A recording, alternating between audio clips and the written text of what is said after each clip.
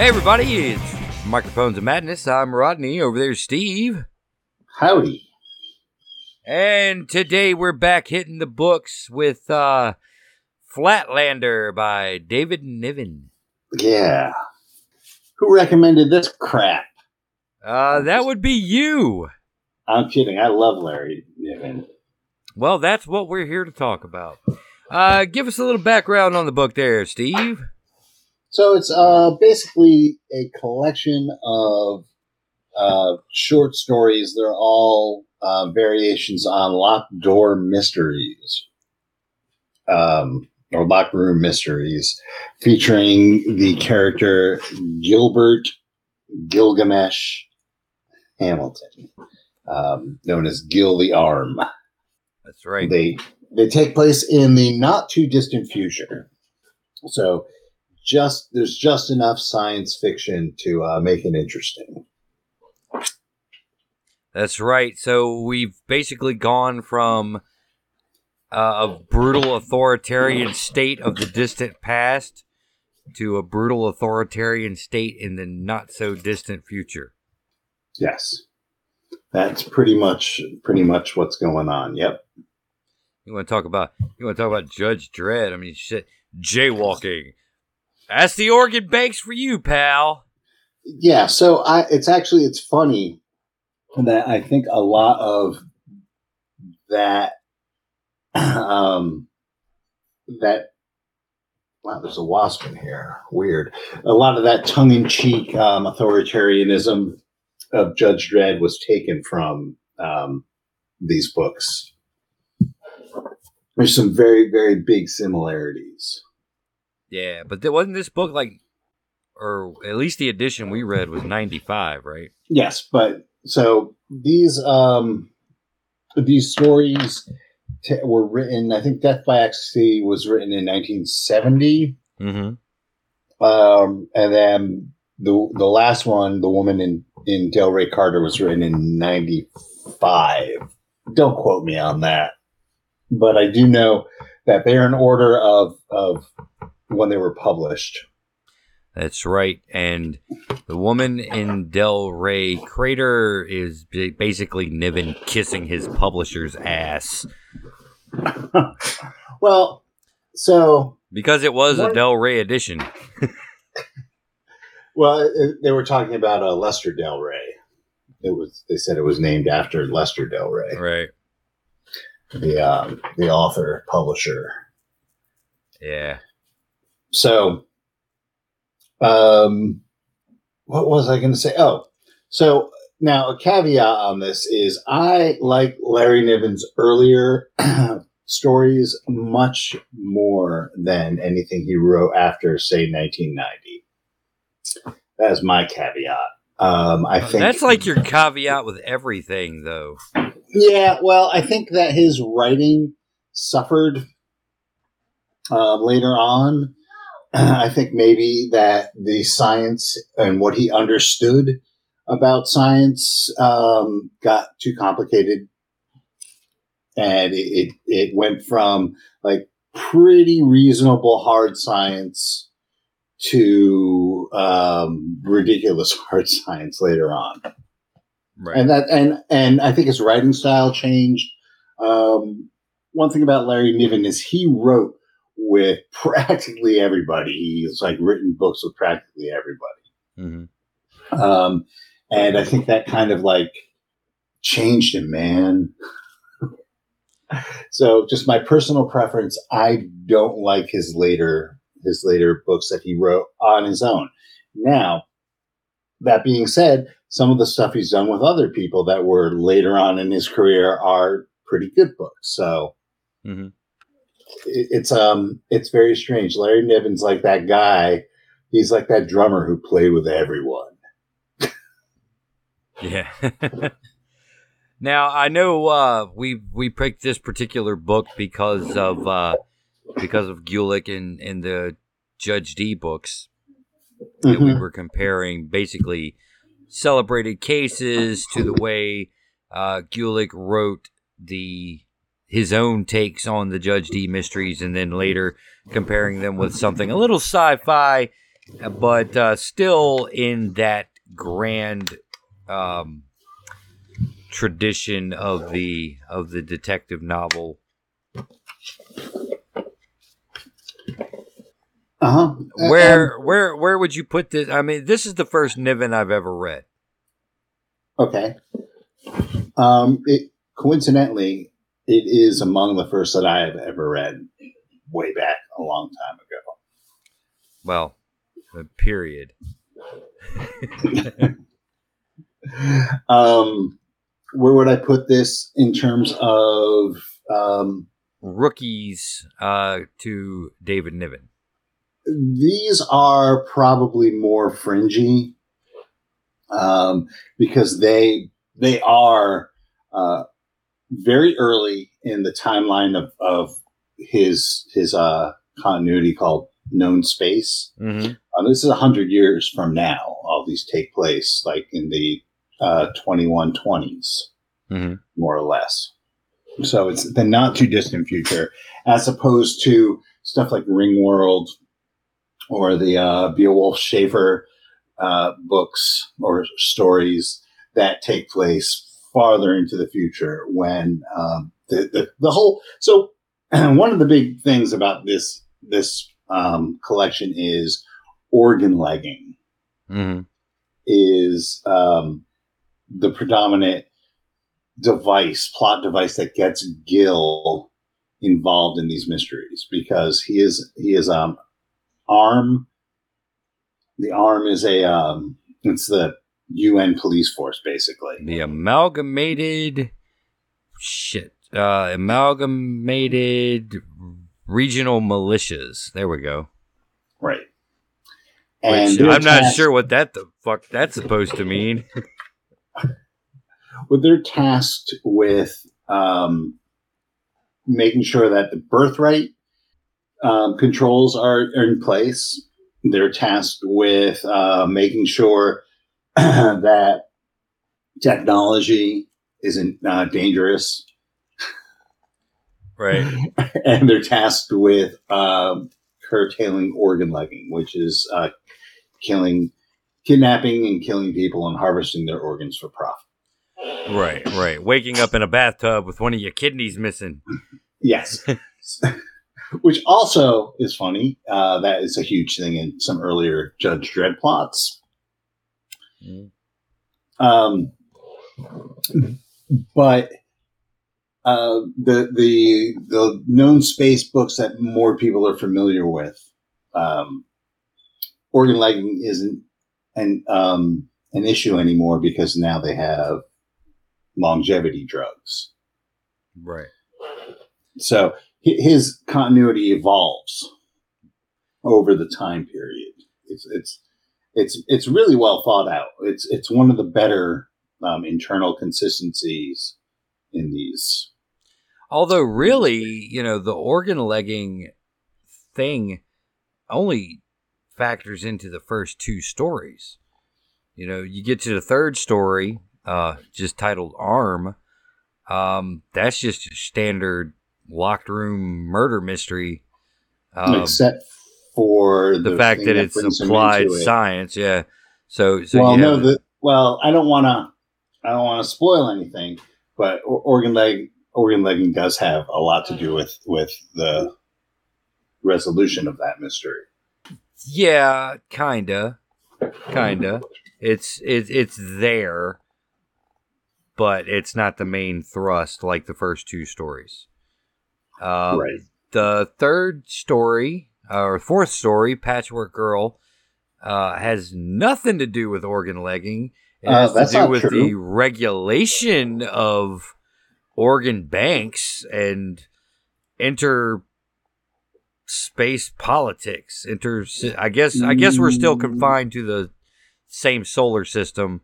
So inner solar system politics. Kind of, but once again, it depends on how you define organ legging, because I would say that one of the policies that they were debating was, well, I'll get into that later. Right. if you are supposed to be held in the tanks, so to speak, for 20 years, while appeals and whatnot are made about your case, and they gank you early because of a dire need, that's breaking the law. It's still organ legging, and that's still organ legging. Really, the only one that really had nothing to do with organ legging at all was the last story, the woman in Delray Crater. I keep on saying Carter, but it's Crater. Yeah, but that one's like all tech. Yeah. But even then. All right, so where do you want to start with the discussion of this book here? Well, what are your overall impressions of it? Not impressed. Not. To be honest with you, it was almost like he was trying to do that noir detective thing, but everything was too clean.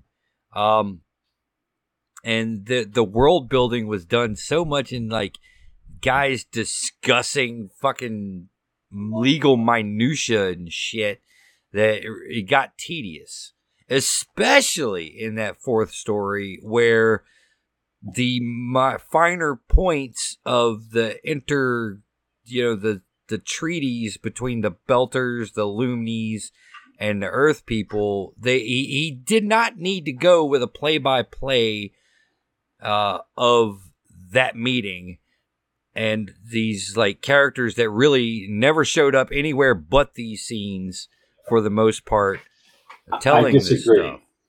I disagree. I think he did it for two reasons.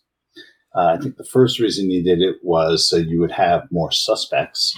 And I think the second reason he did it was because the solution to the mystery was a total ass pull. It was not an ass pull because you didn't pay attention to what they were talking about in those meetings, because it had everything to do with what was discussed in those meetings. No, the reasons behind it, but the solution to the mystery wasn't as much of an ass pull as this third story.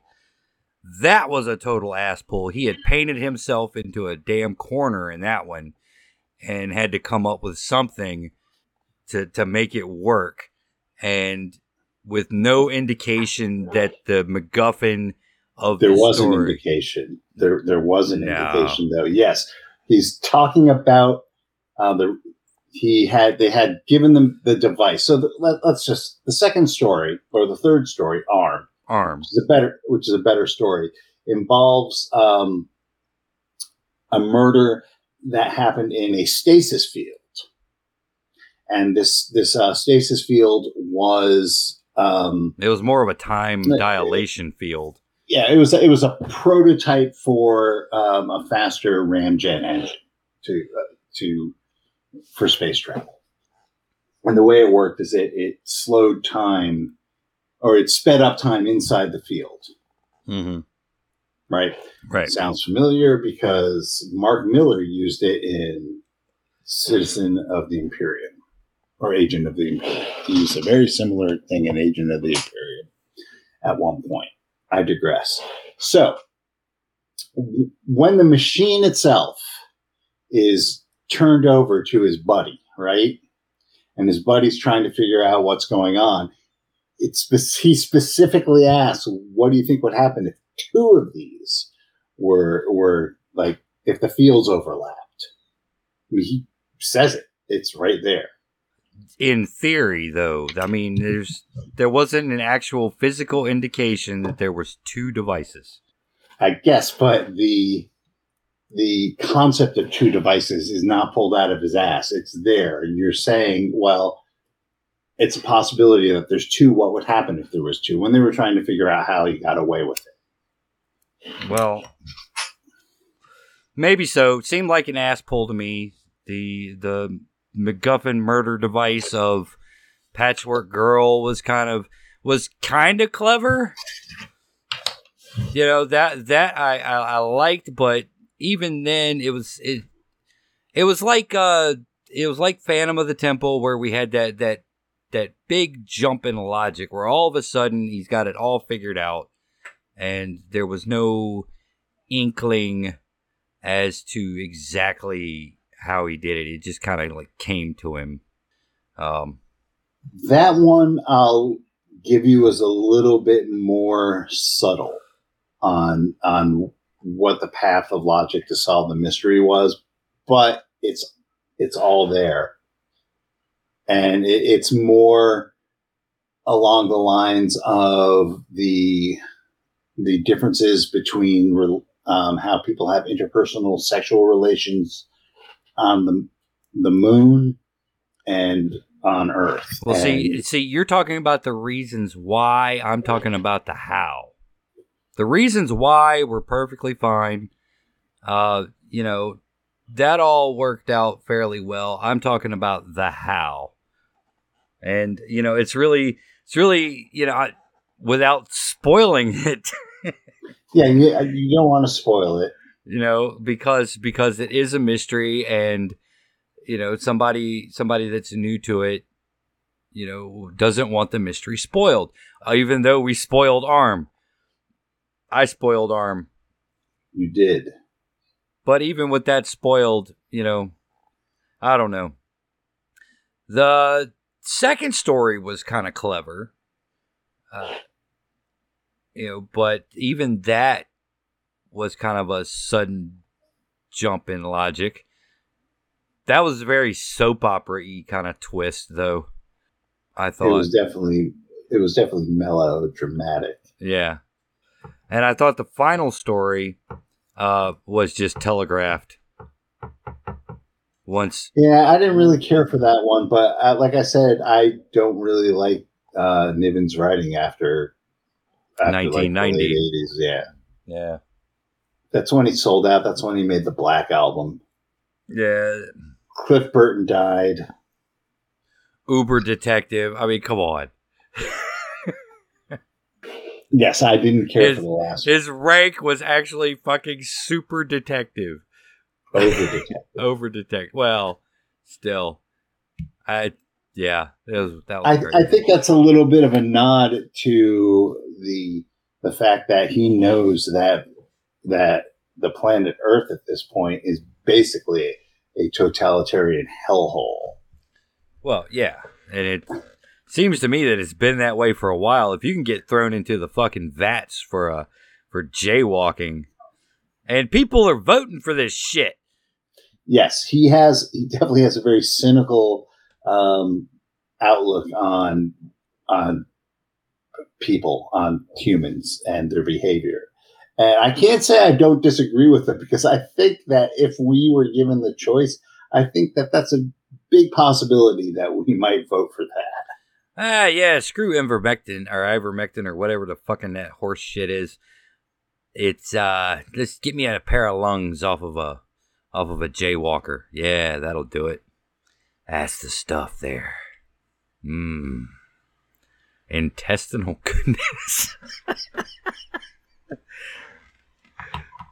Oh boy. I don't know.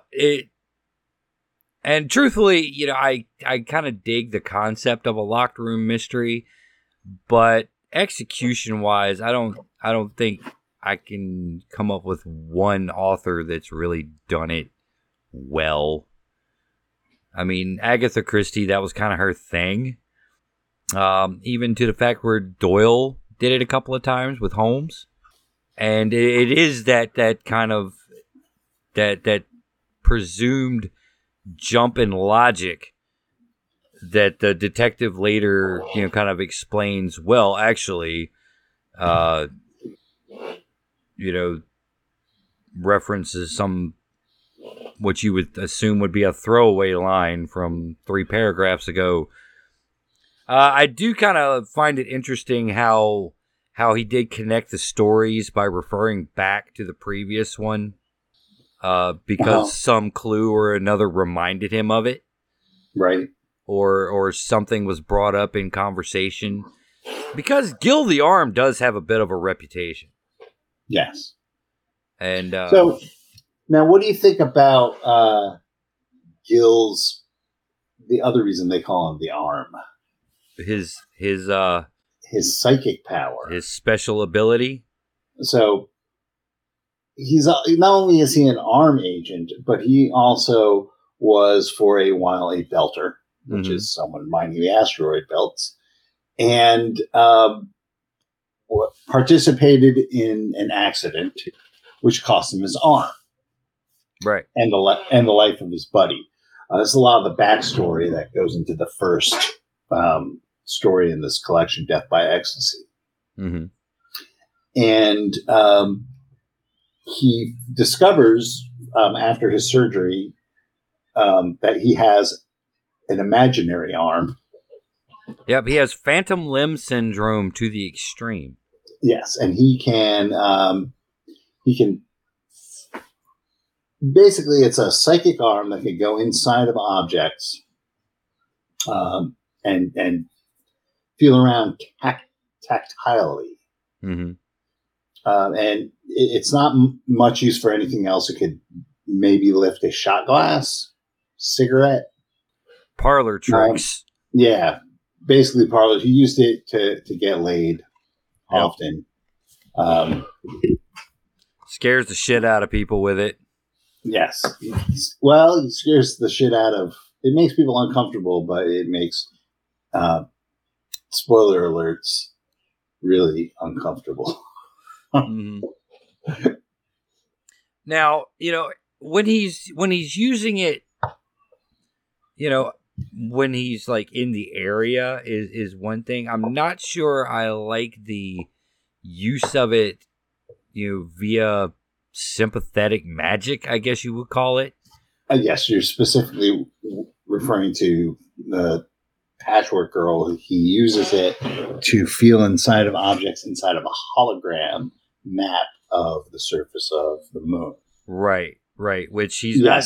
It's not supposed to reach further than his actual arm, but effectively through doing that, not only does it reach further, but he makes it huge, because I presume, when he's digging through this hologram, he's not digging through a big puddle of silt with a normal size hand. He's like a kid in a sandbox, Right. And so it kind of like it's counters the limitations he has on it himself, and it's quite possible that the ability itself is that powerful, and the limitation is just like his own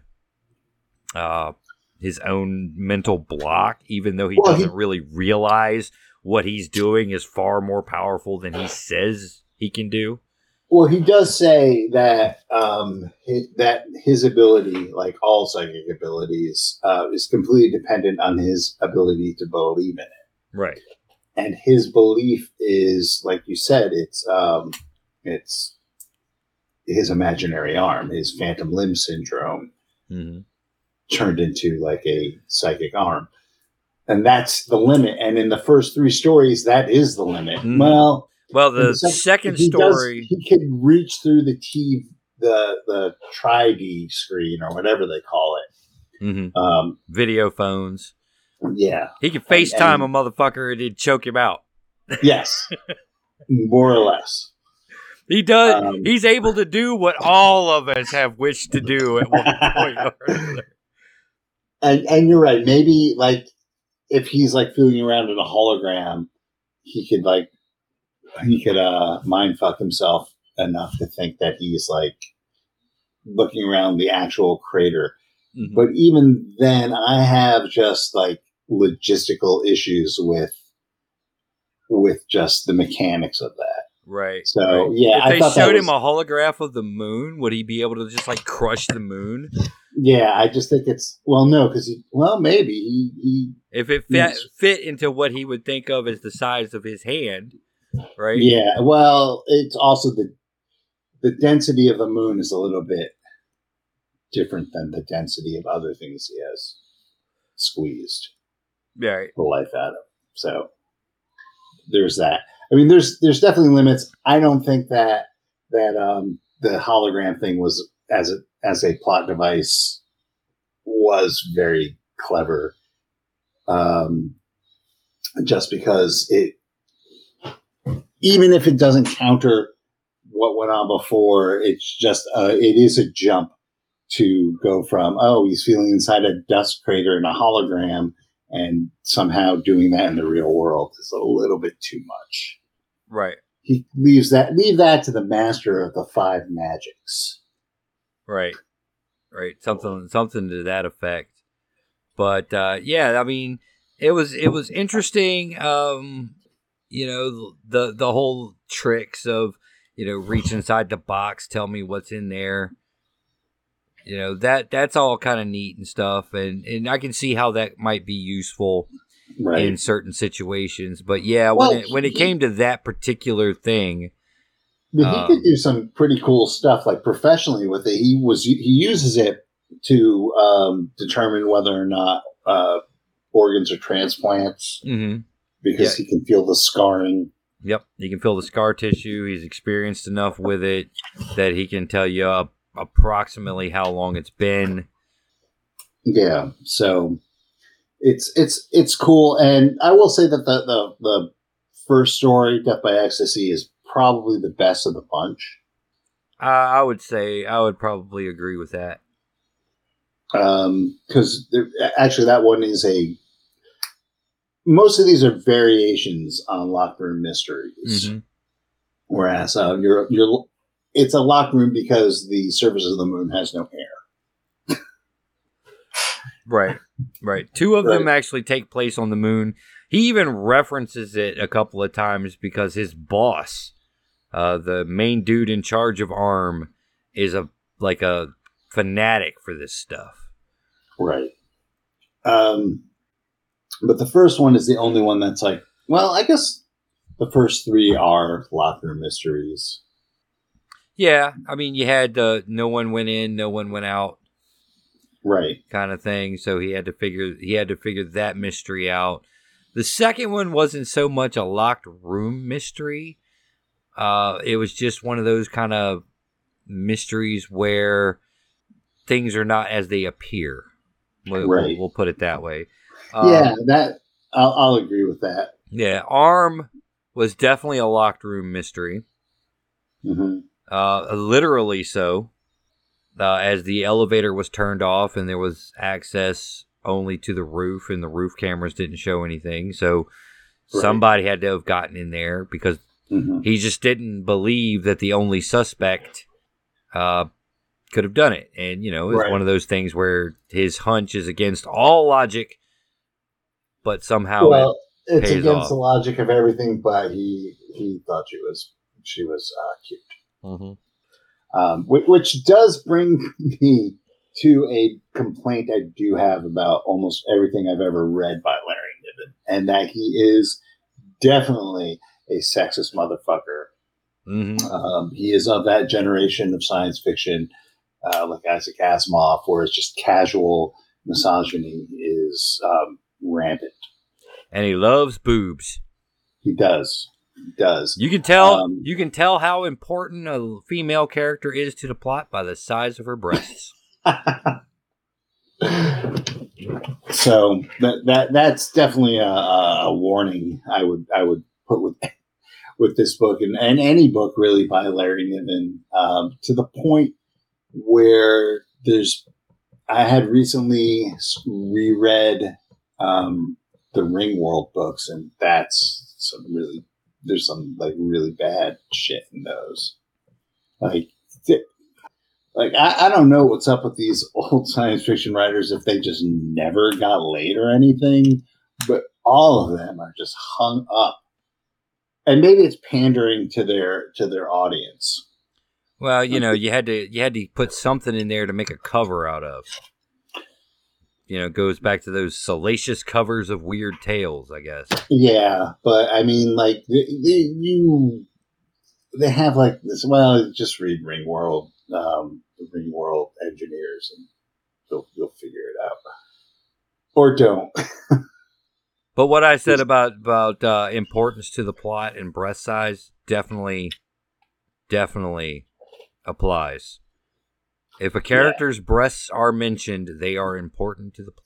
Yes, and for some reason the loonies have, or I guess the Earthers have like some weird like androgyny or not androgyny, polygamy and polyandry stuff going on because Larry Niven decided it was time to be salacious as all fuck.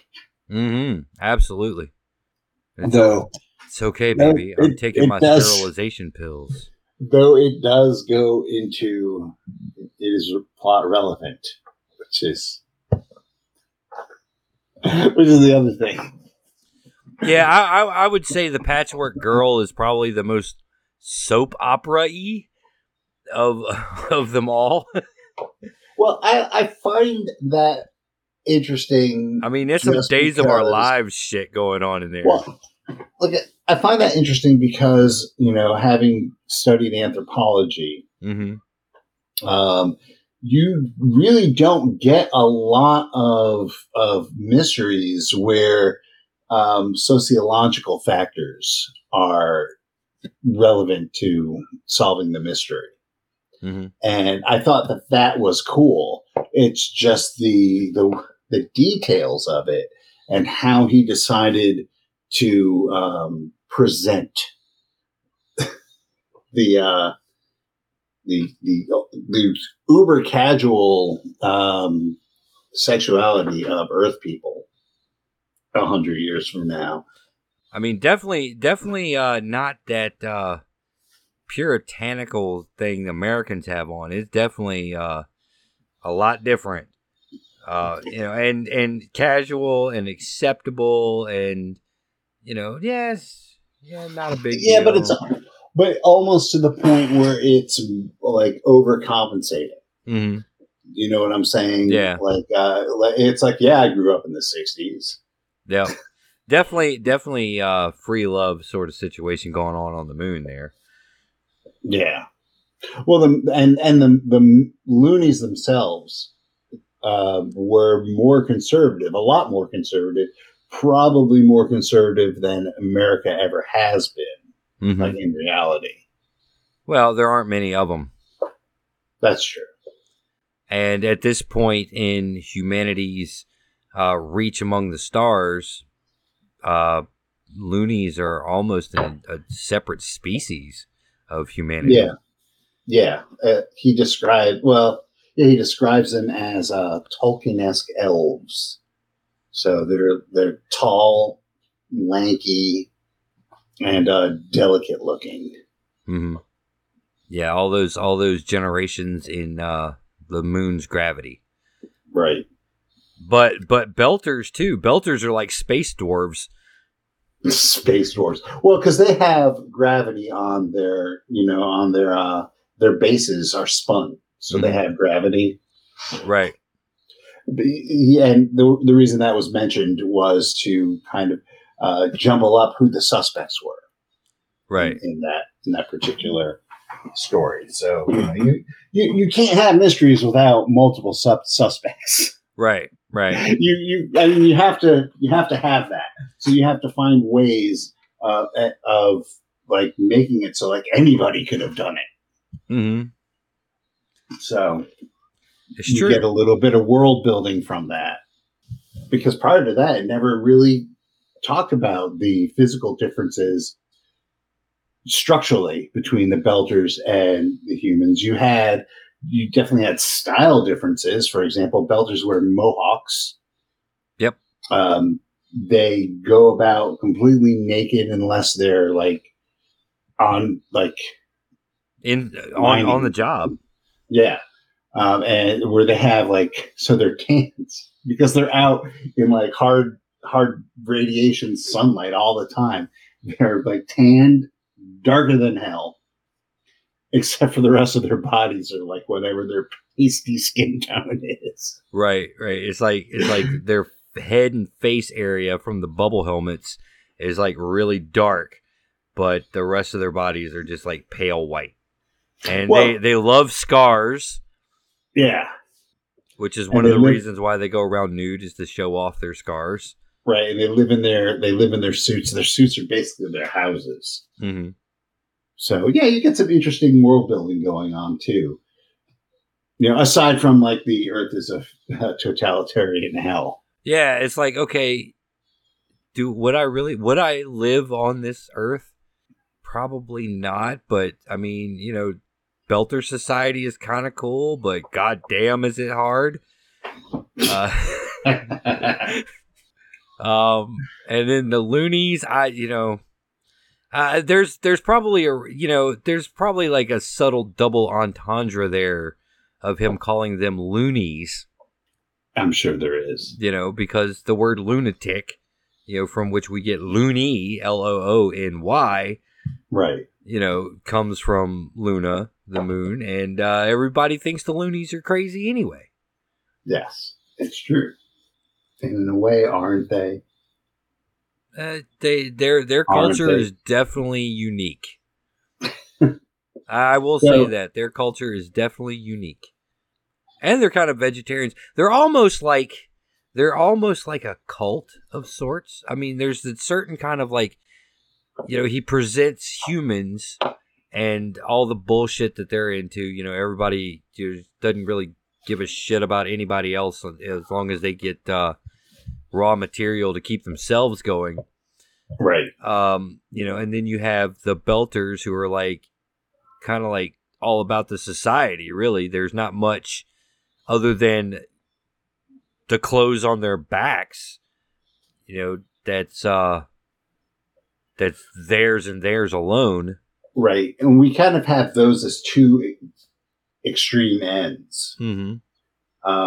Where the Earthers are, everything's very regulated and rigid.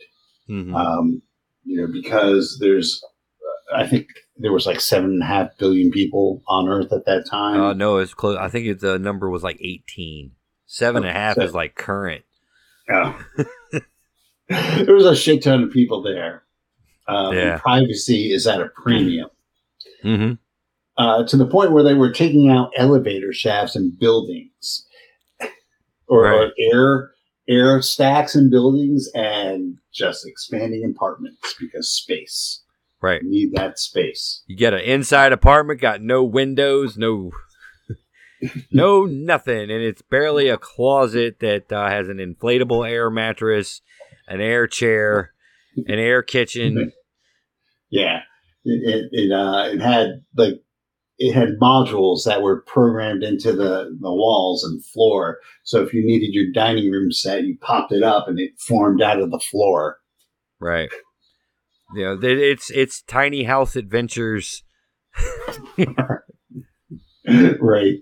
So you have that extreme where everything is like just regulated because we don't want more people, and everyone who is currently here wants to stay alive. Right. Right. So you have that extreme, and then you have the Belters who are the exact opposite, where they don't have organ legging laws. They don't care. They're, if they lose an organ, they're proud of it. And, if you lose your arm, you get a prosthetic and you have a nice story to tell. Mm-hmm. They're definitely more self-sufficient, more, their privacy is, I guess, because their sense of personal space is so small that their privacy is also like narrower in scope. If that makes any sense. But also over the course of their work, a lot of them spend a lot of time alone anyway. Yeah, like in single person ships. Mm-hmm. Right. So, and the thing is, if you had organ banks in the belt, all those guys would be fucked, because when their regard for the law is basically what can I get away with? Right. Which is every Belter's a smuggler. Exactly. Their smuggling habits are, can I get away with it? And they say, I don't know if it's in this book or if it's in, it might be in Protector, which is same universe, I think a little bit further ahead in the timeline. Mm-hmm. But anyway, they say if you you don't trust anybody who has a completely clean record or someone who's been caught too many times. Right. Yeah, because we can't have those sloppy motherfuckers around here anyway. You have the stuff, but the people who are clean probably haven't done anything, right? So yeah, they're green. They're garbage. But like the people who like every once in a while get caught, because it's just a fine. You smuggle, you get caught, you have to give up whatever you were smuggling. That's the deal. I did 2 bids at Rikers for smuggling whiskey back to the asteroid belt. I want that motherfucker on my crew. Right, but you don't do two bids at Rikers. You just lose the profit on the whiskey. Mm-hmm. Right? So because what you were trying to do is you were trying to not pay the import tax when you're taking shit to Earth. Right. So when you smuggle it on, you're ripping them off. So, and who cares, right? Right. Screw the UN. Right. So yeah. So and then I think you had the loonies were kind of a in between. Mm-hmm. Like what would the in between be of those two extremes? Somewhere halfway in the middle. Yeah, and I think he did a good job of showing that. Though I tend to think they were more like grounded in 80s Americana then. Right. Well, I mean, you also have this notion of, the Earthers the Flatlanders have no privacy to speak of. Right? Right. And then the other extreme of that is the Belters don't really give a shit about privacy. Right, because they have all the privacy they want when they're on the job. Right. And the loonies are a miserable pile of secrets.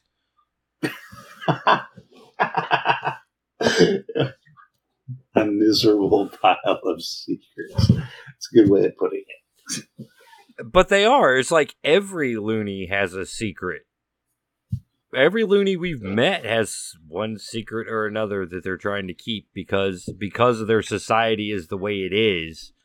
Like what they like, what they're into, and all that stuff. All of that shit, their relationships and stuff are so fucking rigid and to a point where they're regulated through social constraints more than law. Right. That pretty much everything they do is clandestine. Right. I'd agree with you. So yeah, there you go. You have absolutely no privacy, don't give a fuck about privacy, and privacy is gold. Right.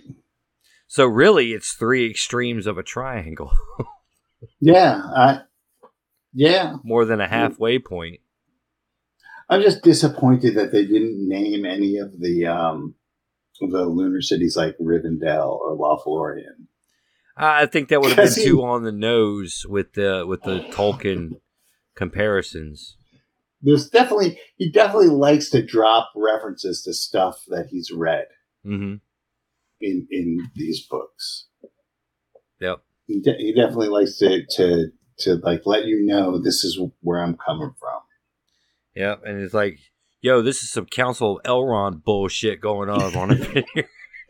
but it's cool because like now, because it's all from the point of view of Gil Hamilton, so it's not, it's third person, but it's not omniscient, right? Which you can't have in a mystery story anyway, right? Yeah, you can't really have that, or else every single clue would have to be revealed. Right. So you have to have a narrator who's present at the events recounting it, or in the case of something like Judge D, a third party, right? Making official records, hearsay or whatever. Mm-hmm. Right. So Tolkien in this known space token exists, right? Right.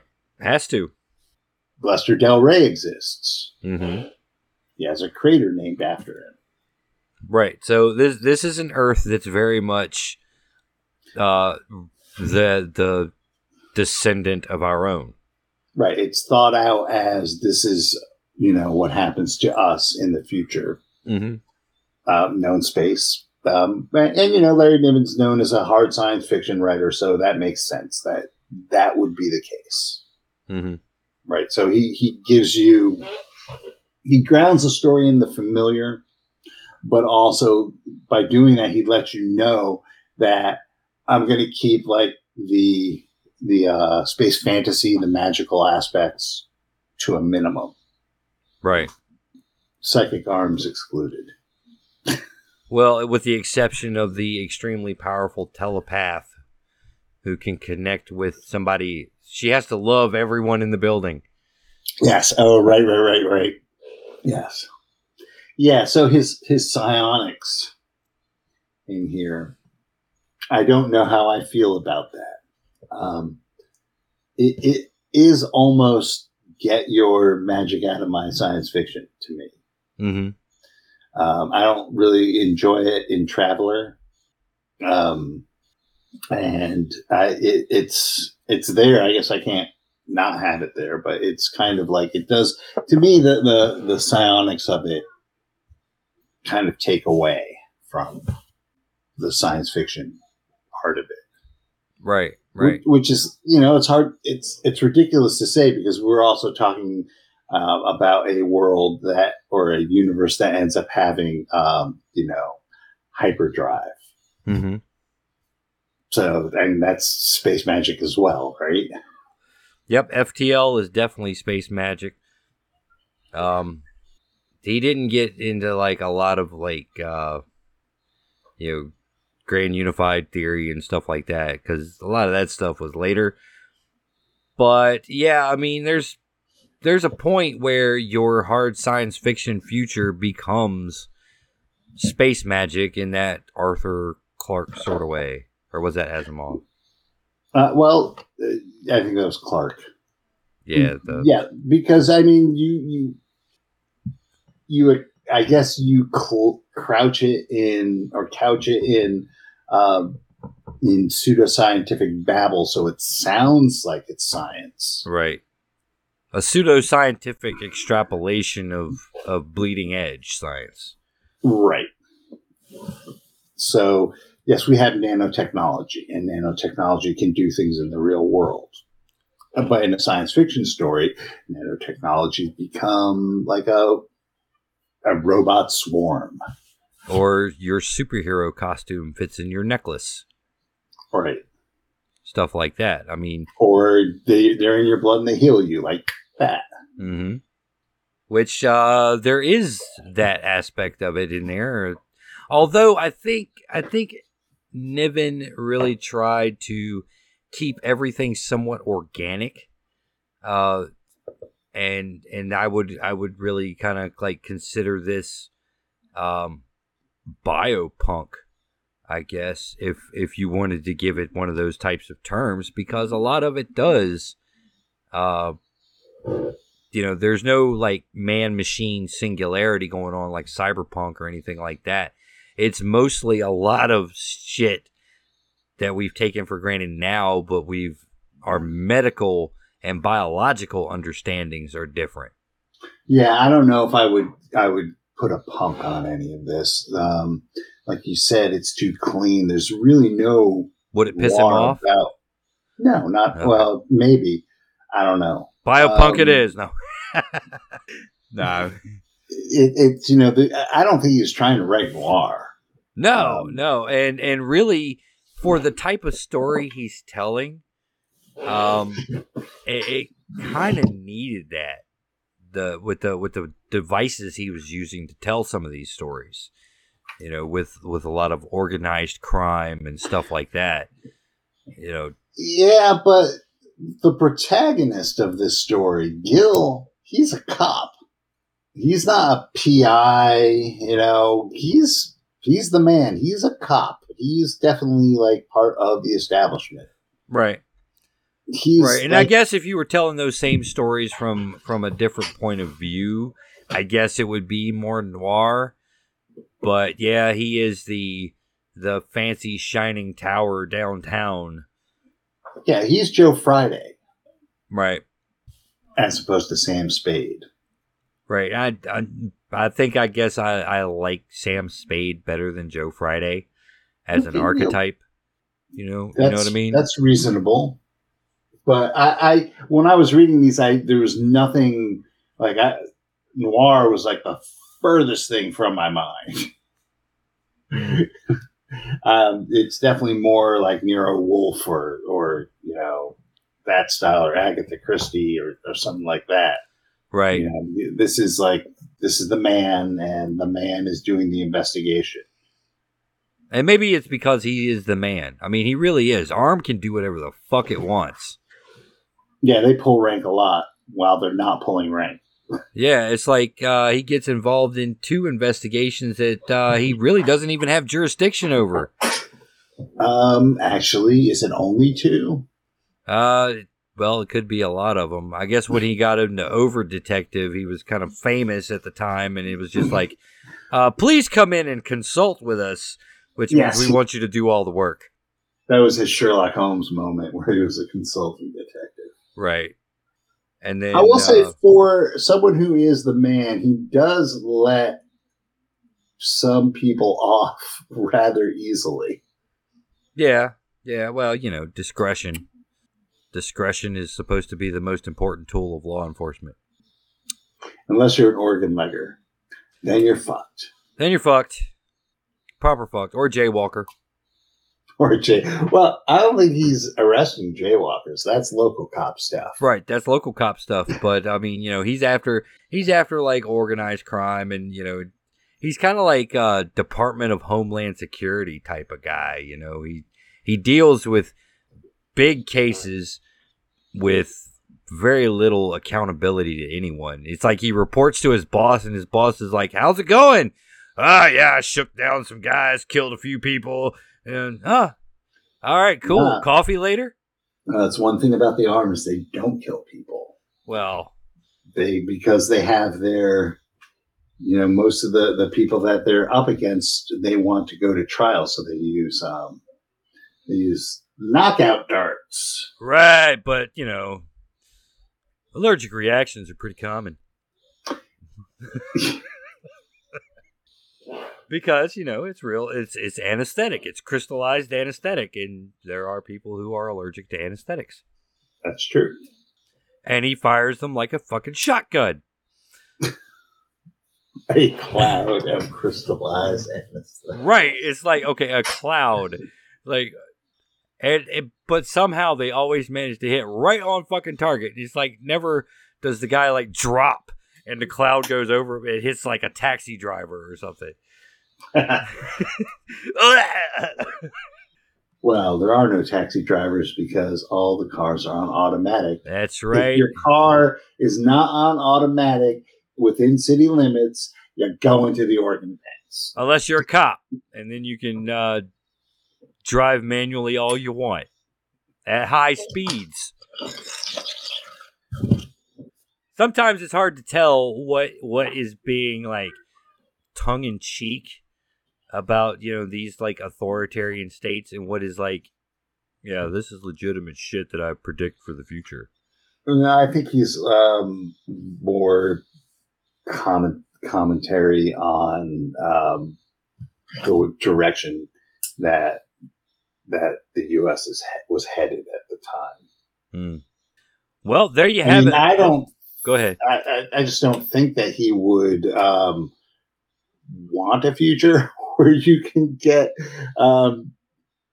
broken up for parts for jaywalking. I think I gotta think that that's that's commentary. How extreme the law can be. Yes. And I also got to think that he would be the type of guy, or is the type of guy, because he is still with us, who would keep 30 luck points. Absolutely. And we'll see you guys next time.